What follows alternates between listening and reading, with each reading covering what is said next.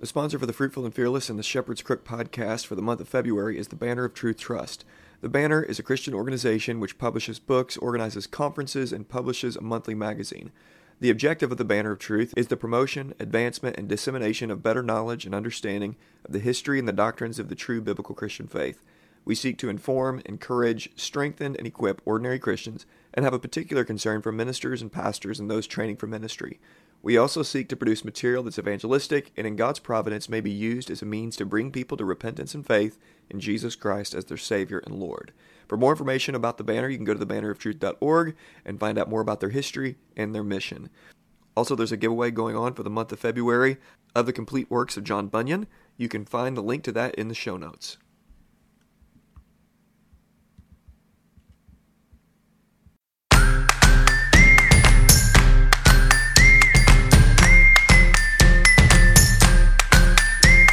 Welcome to the Fruitful and Fearless podcast, where we're serving up gospel-fueled courage to the Christian woman to remain faithful in her calling.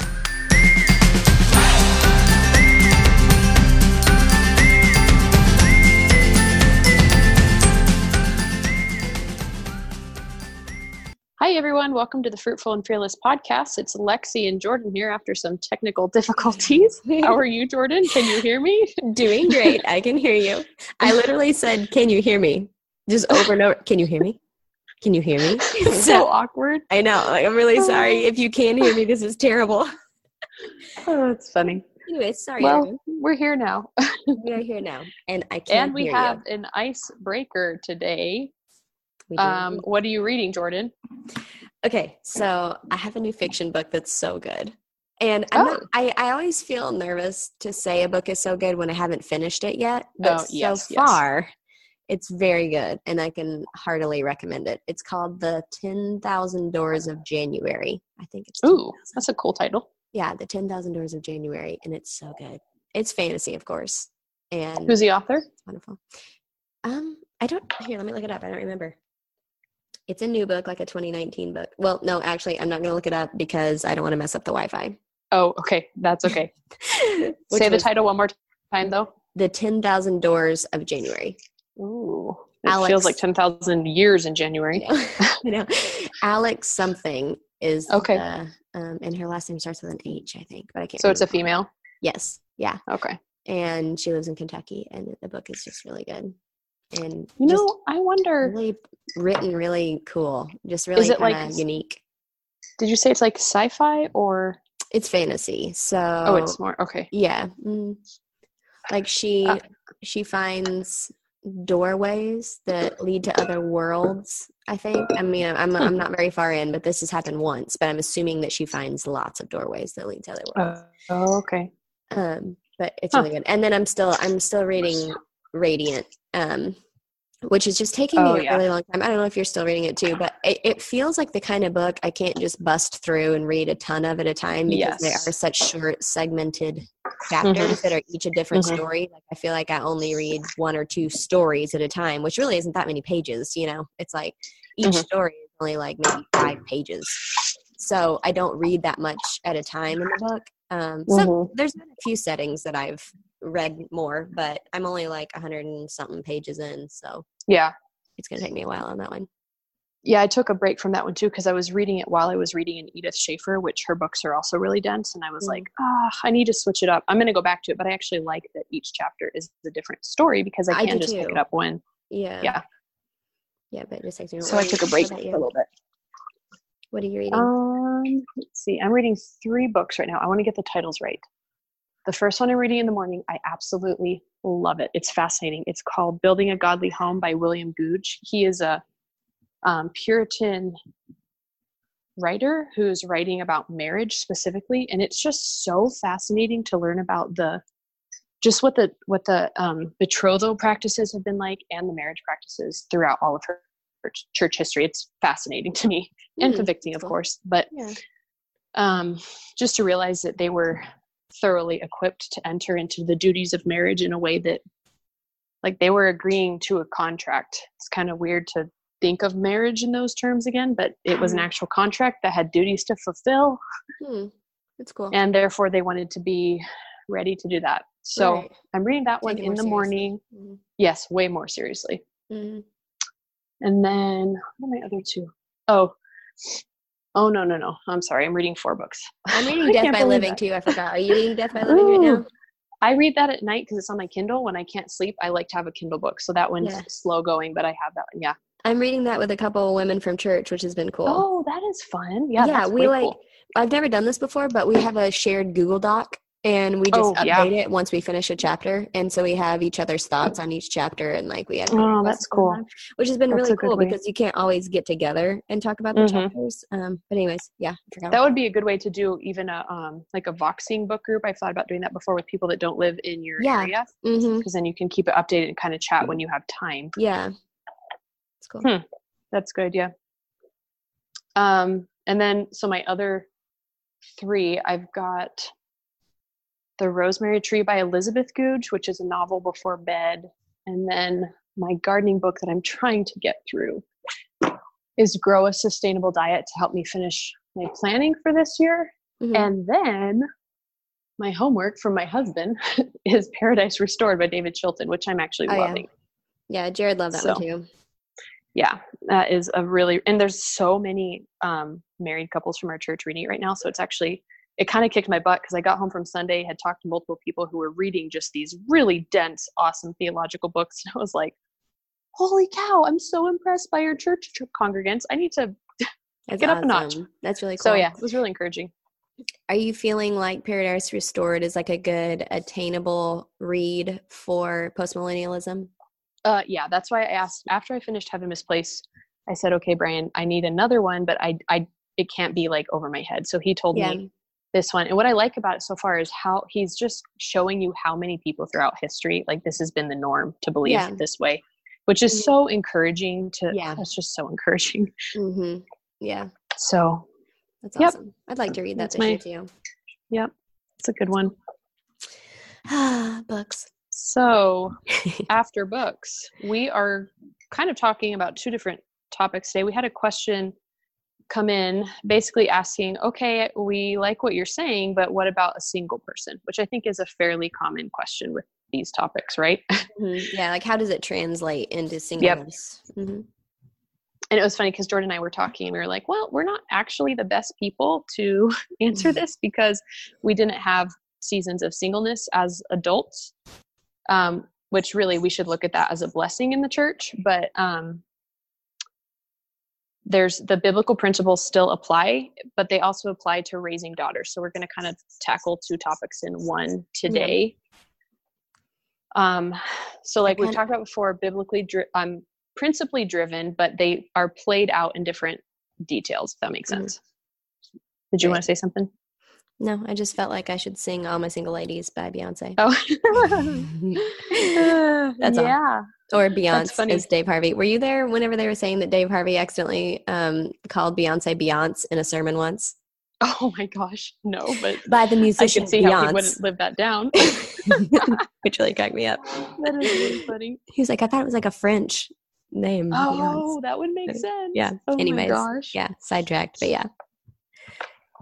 So this is for all the single ladies out there. Yes. This one goes out to you. You said you had some specific scripture. Yeah, I did. I'll start out by reading it. Share some of those. So I've been thinking about this throughout the week, and like Lexi said, I don't have experiential stuff to say about it, but of course I can think through this of like, okay, what's the Bible have to say about singleness? And I know that Paul calls it a blessing. So I just wanted to kind of dig into some scriptures about singleness and then go from there of like practical stuff that we could think through. And then like she said, I felt like this kind of applied to raising daughters too. I don't have one of those, but I feel like, you know, as we're raising daughters, we want to, whenever they're getting to be teenagers and stuff like that, prepare them for good works and things that they can be doing in the season until they get married, the season before they are married. So anyway, and also I feel like most singleness is likely going to be a season. Some seasons may be longer than other people's. But I feel like the norm and the most likely thing is that a Christian woman will probably get married. Yeah, I mean, that's how, in that book that I mentioned, that's exactly how he's talking about it, is the norm, unless you are living a dangerous calling, the norm should be marriage. Yeah. But there are definitely times that God gifts the gift of singleness to people. And like I said, Paul talks about that as a blessing. So if that's you, then consider it a blessing.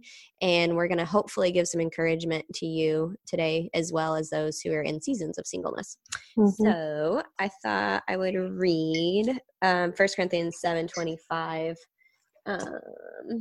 which says, this is basically the part where I talked about, now concerning the betrothed, I have no command from the Lord, but I give as judgment as one who by the Lord's mercy is trustworthy. I think that in view of the present distress, it is good for a person to remain as he is. If you are bound to a wife, do not seek to be free. If you are free from a wife, do not seek a wife.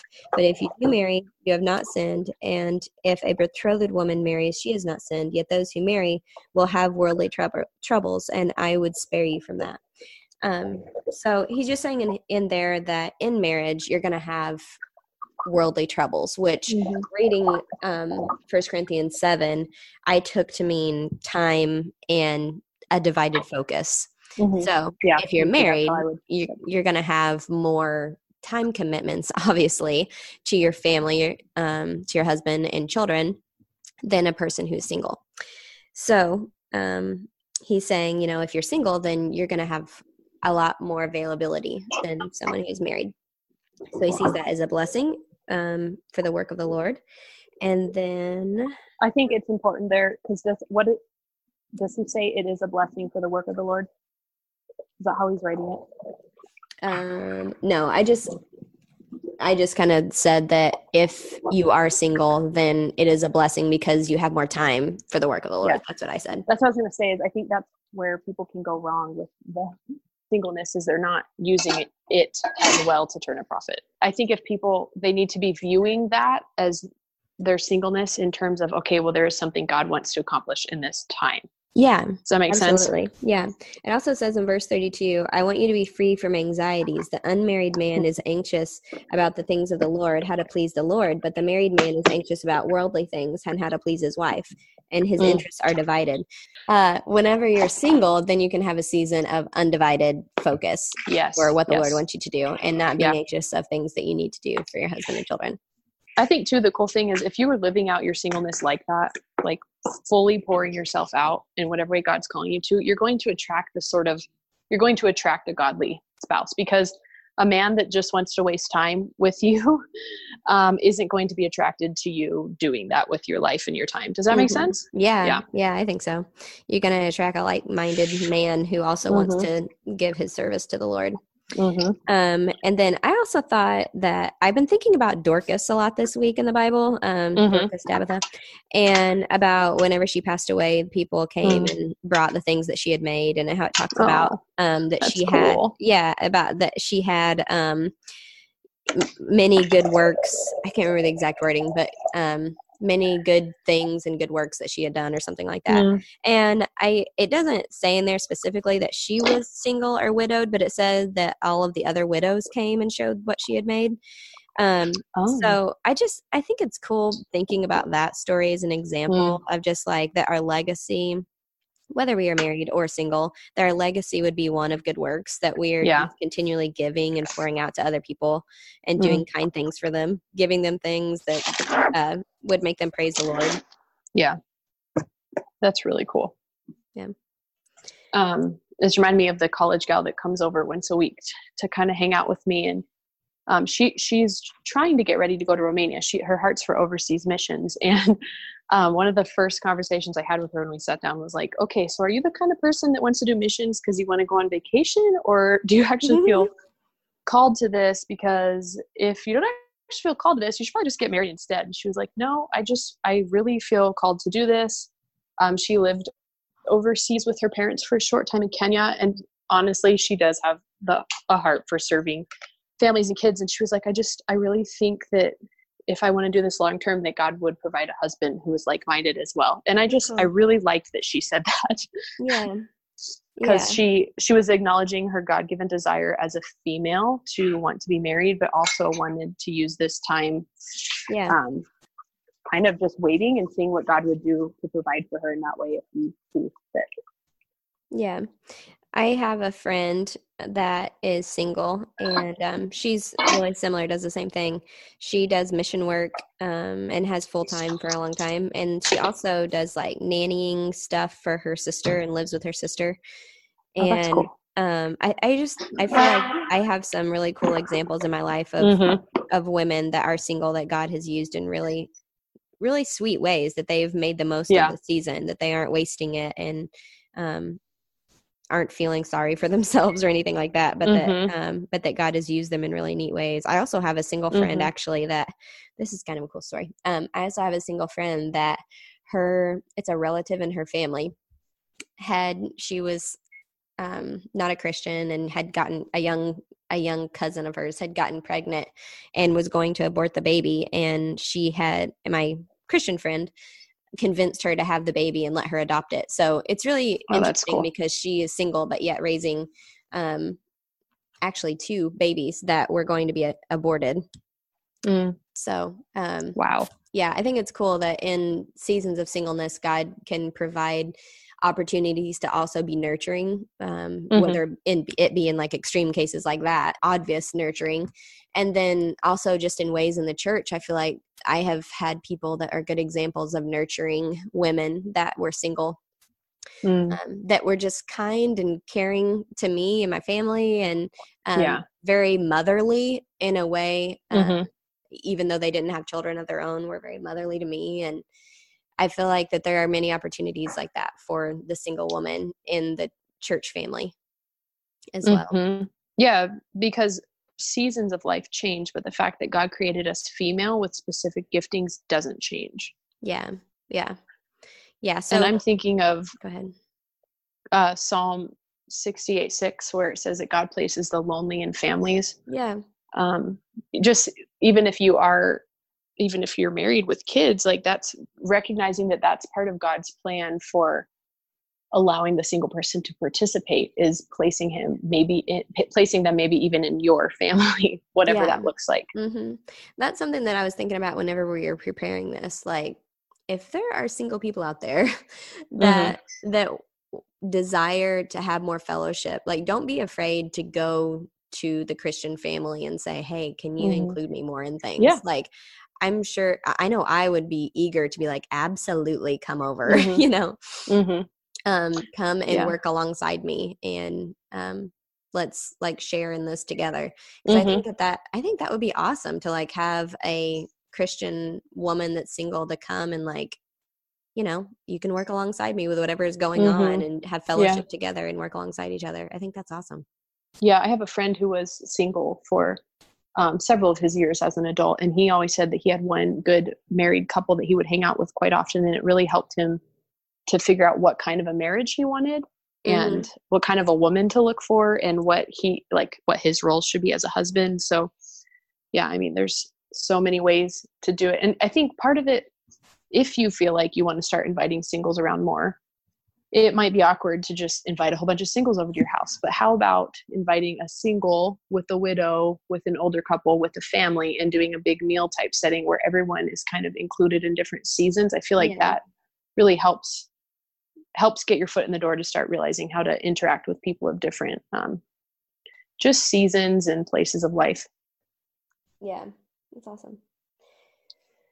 I also was reading 1 Timothy 5, which this talks more about widows, but I feel like it can be applied to women who are just not married yet. It talks in here about, I'm going to pause for a second and read a little bit of this so I can find where I need to be. Okay. It talks about showing godliness to their own household. If some are near their parents, to be with their parents, and it said that this is pleasing in the sight of God. So if you are a young woman that is unmarried, see it as a blessing if your parents are near, and that you can still be around them and be a blessing to your parents and your extended family as well. So it says that that's pleasing in the sight of God. So I thought that that was interesting to note, like, just because you are unmarried and older than 18, don't feel like you can't still be a part of your family that the Lord has given you as far as parents are concerned. Because I think that's a part of our culture right now, is like, as soon as you turn 18, you better go and like not have anything to do with your parents anymore. Like, well, God is, go ahead. Yeah, your dad is still your head. You're right? covering at that point. Yeah. Yeah. So yeah, so that would be one thing that I would say is like, don't feel weird to still have your dad as your dad until you're married and have a husband. And if you have a godly dad, then just be thankful and be a blessing to them now that you're an adult and have time to spare. Oh, there were some things down here that I thought was interesting. It talked about younger widows. This is talking about temptations that they have, and this is in 1 Timothy 5:13. It says, besides that, they learn to be idlers, going about from house to house, and not only idlers, but also gossips and busybodies, saying what they should not. So I would have younger widows marry, bear children, and manage their household, and give the adversary no occasion for slander.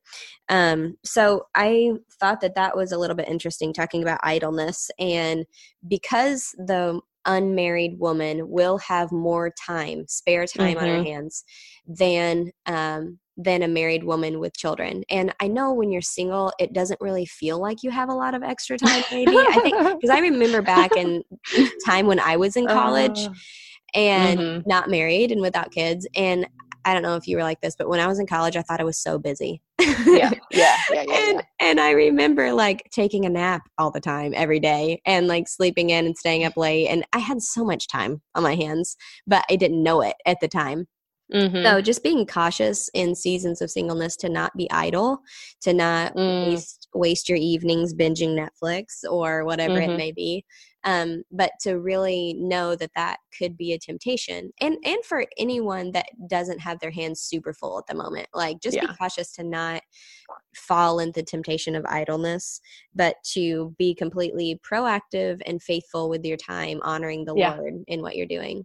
Yeah. This gal that, my friend that comes over, we were talking about her work schedule, and she was trying to figure out if she wanted to bump up her hours to her max. And I really encouraged her to not do that, and just to instead spend her time learning a skill. Like, think about, what skill sets do you want to take into parenting? Do you want to teach your kids? And then you need to tackle those yourself, because that's kind of, I told her, I'm like, this is really the last season of your life where you're going to have free time to do that. Sure, you can learn those things as a mom, but it's going to be so much harder to do. And I think that's the same advice I would give to almost any single person or childless person, is just spend that time then growing your skill set to better serve and to better be equipped for later. Yeah, I think that's great advice. There's also a portion in 1 Timothy 5 where it talks about basically saying the self-indulgent woman is already dead, even though she lives on.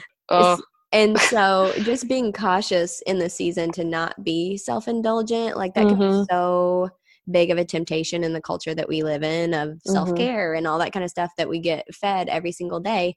If you have extra time on your hands, you can easily think that you should spend it in a self-indulgent way.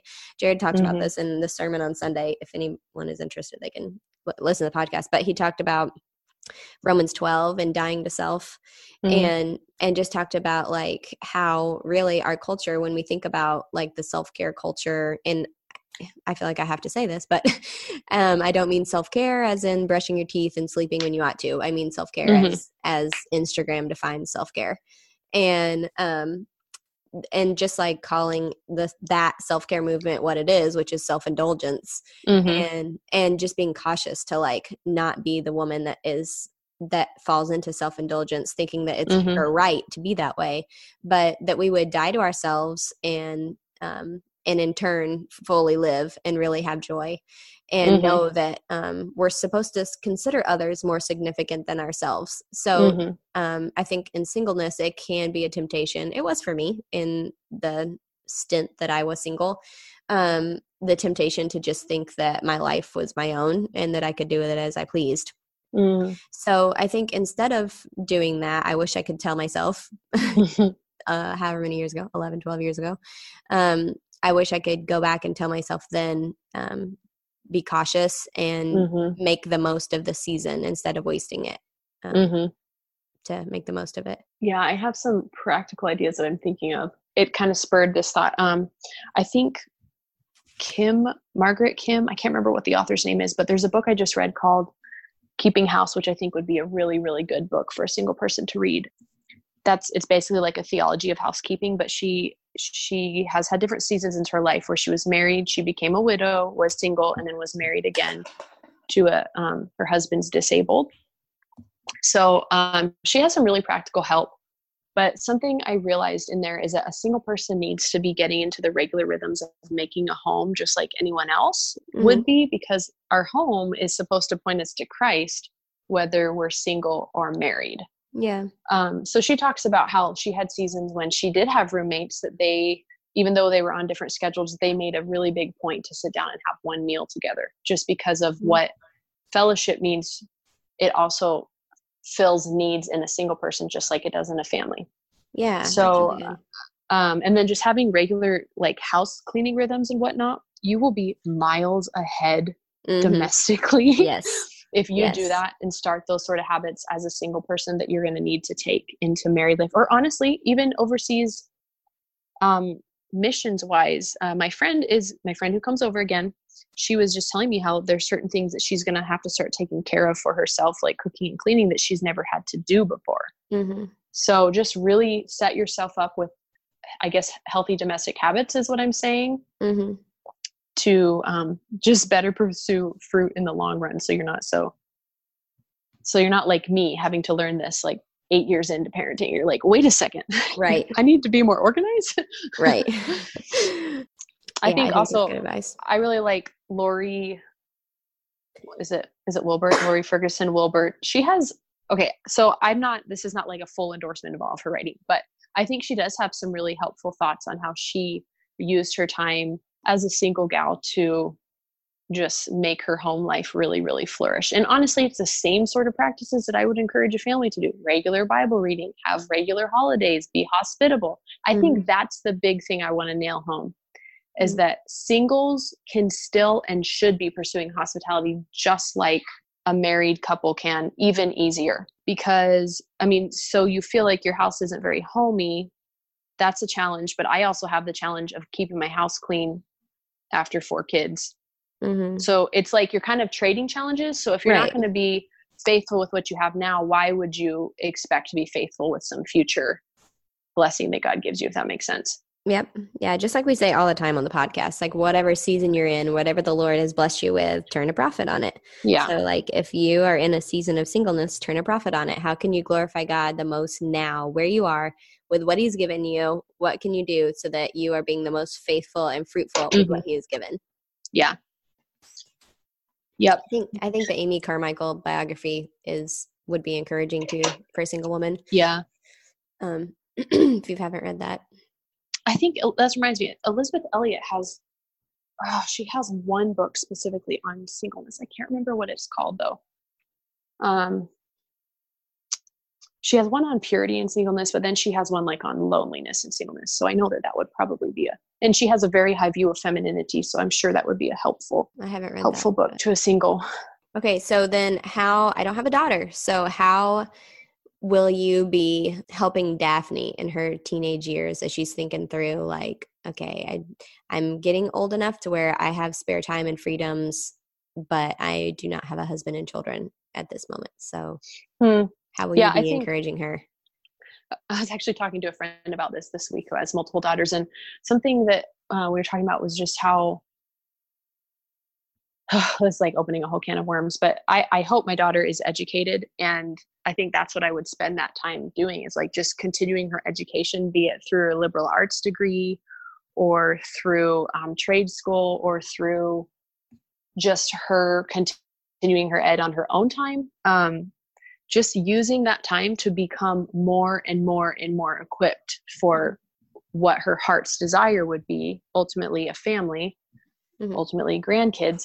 So I think that's one really practical thing.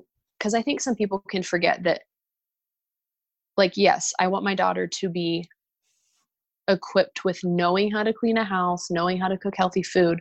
But the hardest part of domesticity is getting your heart and your mind in the right place and keeping your head in the game. Mm-hmm. So we need to be equipping them with an actual education that teaches them how to be a human in the middle of all of that. So it's not one against the other. It's that her time educating herself may not necessarily look the same as a male's time educating himself, but it is still just as important. Right. And so, yeah. I was just going to say, like, all theology and education that we get, that fuels and is why we pursue domesticity and biblical femininity. It isn't just we blindly think that a woman's place is in the home. No. It's because the Bible leads us to believe that domesticity is what God has planned for women. And so we want to have the most robust education and theological training for our daughters so that that can work out through her fingertips, so that it's not just blindly and unfulfilling for her. It should be, I'm doing this for the Lord to glorify him and obey him. So I think if I had a daughter, I think my pursuits would be similar as what you just said, just helping them to love the reasons why she will be doing this one day. Yeah, that's a good way to put it. And to know that it is God that is calling her in this direction, not just because it's anti-feminism, If you're single, God's plan A for you is still to be domestic. If you're married without kids, God's plan A for you is still to be domestic. If you're married with kids, still plan A. And also, if you're a grandma, it's still plan A. Don't just go out and get a job because your kids are gone. It's still plan A. God actually made you as a design feature to be domestic. I think that's what we forget in these different seasons, is it should be our first default is to be domestic. Okay. Be about the home. So then question here. So a lot of single women then are probably going to be in their 20s and probably going to have jobs, obviously, because they're going to be living on their own, most likely. Unless what I said earlier, changed your mind, you go back and live with your parents until you get married. But not that I think that's mandatory or anything like that. I just thought that verse was interesting. But okay, so practical ways, and this can apply also to women who are in seasons where they are having to work full time, whether it be through family issues or whatever it may be. Okay, so how can a woman who is working full time still have her heart bent and pointed towards domesticity? Okay, so if you think that home, what is it? Despot is the actual Greek. Okay, if you think that's your first priority, work would naturally come second from that. So you have to, I think a lot of it comes down to what does your schedule look like and what is your priority. If your schedule, like if you're choosing a job that never allows you to be home, never allows you to practice specific feminine arts God has called you to do, to go to church, to be hospitable, to be in community, well, you're disobeying already. So you need to get a different job. That would be my counsel. Yeah. I think the goal in our working as a woman should never be make the most money possible. I think goal, if we are in season of employment outside the home, I think our goal in that should be, okay, if home is my first priority, then this is second, and the money doesn't necessarily matter. The obeying God is what matters. So absolutely. So I'm going to pick, like you said, pick a job that allows my first priority so that I can be obedient in my second. Yeah. I had a season of working for a newspaper, and it was super difficult. I was going to say the most difficult, but I don't really know. What did you do I worked at a newspaper too. What did you do? did? That's funny. Yeah, I did. Advertising. Oh, okay. Yeah. That makes sense. Yeah. Did you do journalism? Yeah, I did. But yeah, I liked working there, but it was extremely difficult. I was married at the time. I didn't have any children, and I still felt like it was too much for me, and I could not maintain my priorities. So it was a very short season, and Jared gave me the blessing to quit. And it was such a blessing. And I quit, and it has been a great decision for our family. And like I've said so many times on this podcast, we don't make a ton of money, but we are extremely happy, and I feel like we are doing what the Lord wants us to do. So it actually cracks me up when I hear people that are going from to like 5 salary type jobs that are saying we just won't be able to make it on one income because we have just made it on so little for so long that I just know it's not true. It's just whether or not people want to make it a priority. It all comes down to priorities. Usually it looks like your calendar and your checkbook. I don't know how else to say it. Yeah. And just having a content heart, like with decisions on finances and employment. Okay, if you are going to make home life your first priority, and if you made the decision to take a job where you're going to make less, then that's going to be a sacrifice, and you're going to have to have a contented heart about it. So I think it just boils down to like knowing, okay, what does God want me to do? And if you're convinced that the Lord wants you and has called you biblically to certain things, then nothing else should matter, really. Like, who cares? Who cares how much money you make? Who cares what other people think? Who cares what you drive? Who cares? Like, if the Lord has called you to something and you believe it biblically, then okay, cool, do that. I also have a thought about like daughters, how to help prepare daughters. I think something that I really did was I didn't go into debt for my schooling, for your degree. I didn't either. I just really knew advice. That yes, don't go into debt first of all. Yeah. But second of all, also, if you want to pursue the school route and you're single, absolutely pursue it. If you're not going into debt for it, but also pursue it with an open hand, in the sense that if you find out you're going to get married 2 years into your schooling, you should maybe be okay with quitting school. Yeah. Or doing it a different way, or whatever it may be. Yes, exactly. Being just way more flexible with your schooling, instead of like, no, I have to be schooled. It's what Americans do. And they go into at least $60,000 of debt. That's normal. My husband can take care of it. It just snowballs. The problems begin to snowball when we go into it without a plan, just assuming that that's what everyone else does. I have said the same thing to many young married or engaged women who they will be either engaged or have just gotten married. I've said it multiple times, but they will say, I'm going to go to college. And it's like, okay, cool.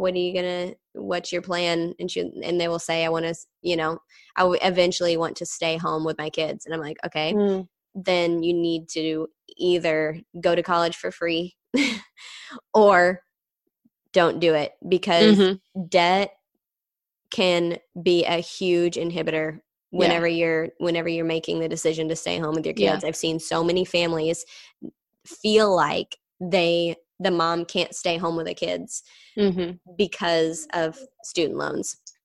So yeah, I think that is going to be key in giving advice to daughters, is like, don't get into debt that is going to make it harder for you to obey. Yeah. And I think as a parent, like be when your daughter hits high school, be talking to her and thinking of ways to help her be prepared and protect her for walking. Yes, exactly. Do not let her make foolish decisions with her money. Yeah. I mean, I know there's a sense in which you can't stop it, but that is something you should be teaching her anyways, is let's be wise about this. And your sons too. Yeah. Like, yes. Same for them. Good point. Help them to not go into tons of student loans when they get into college. And my goodness, do not let them get a credit card. Yeah, my brother, he didn't go into tons of debt for his schooling, and he's an architect, so the little debt he did go into made sense based on what kind of job he was getting. But I had no idea how school loans worked until he was explaining it to me, and it is just insane to me that banks entrust that amount of money to foolish young men who just it just basically enables laziness. I don't know how else to put it. It's horrifying to me. What's the dirty jobs guy's name? I can't remember his name. Oh, I don't know. I don't even know what you're talking about. Oh, you know the show Dirty Jobs? Mm-mm. Oh, okay. There's a show called Dirty Jobs, and it was on, I think it was on Discovery or something, where a guy would go and like do the dirty jobs of America. Oh, yes. I think I have seen that. Yes. Okay. So I really need to figure out what his name is real quick. Okay. So anyways, he came out with he actually does a lot of stuff where he promotes trade schools. Oh, and cool. and he has like a speech that he gave. What's his name? Dirty Jobs guy. Hold on, guys. I'm Googling. Mike Rowe. Yeah. Okay. So Mike Rowe, he has stuff where he has talked about trade jobs or trade school jobs. And trade schools basically are normally 2 years of education to be fill in the blank. Like, you know, I don't know what they are for different things, but for example, like a plumber, electrician, a lineman, those kind of jobs. Welding. Yeah. And those jobs pay very well and are very easy to get a job in. And he talks all about like the student loan or student debt bubble that America is in, and like just how it's just crazy. So anyways, yeah, educate your children on finances. And I think that's a good thing for daughters, especially if they're going to want to stay home and raise their children as a Christian woman should want to do. I have just a few more thoughts on that too. Ben Merkel has some really helpful discussions about this. There's several of them, so I can't point you to one specific one, but through the New St. Andrews like podcast channel, and you can find those online too.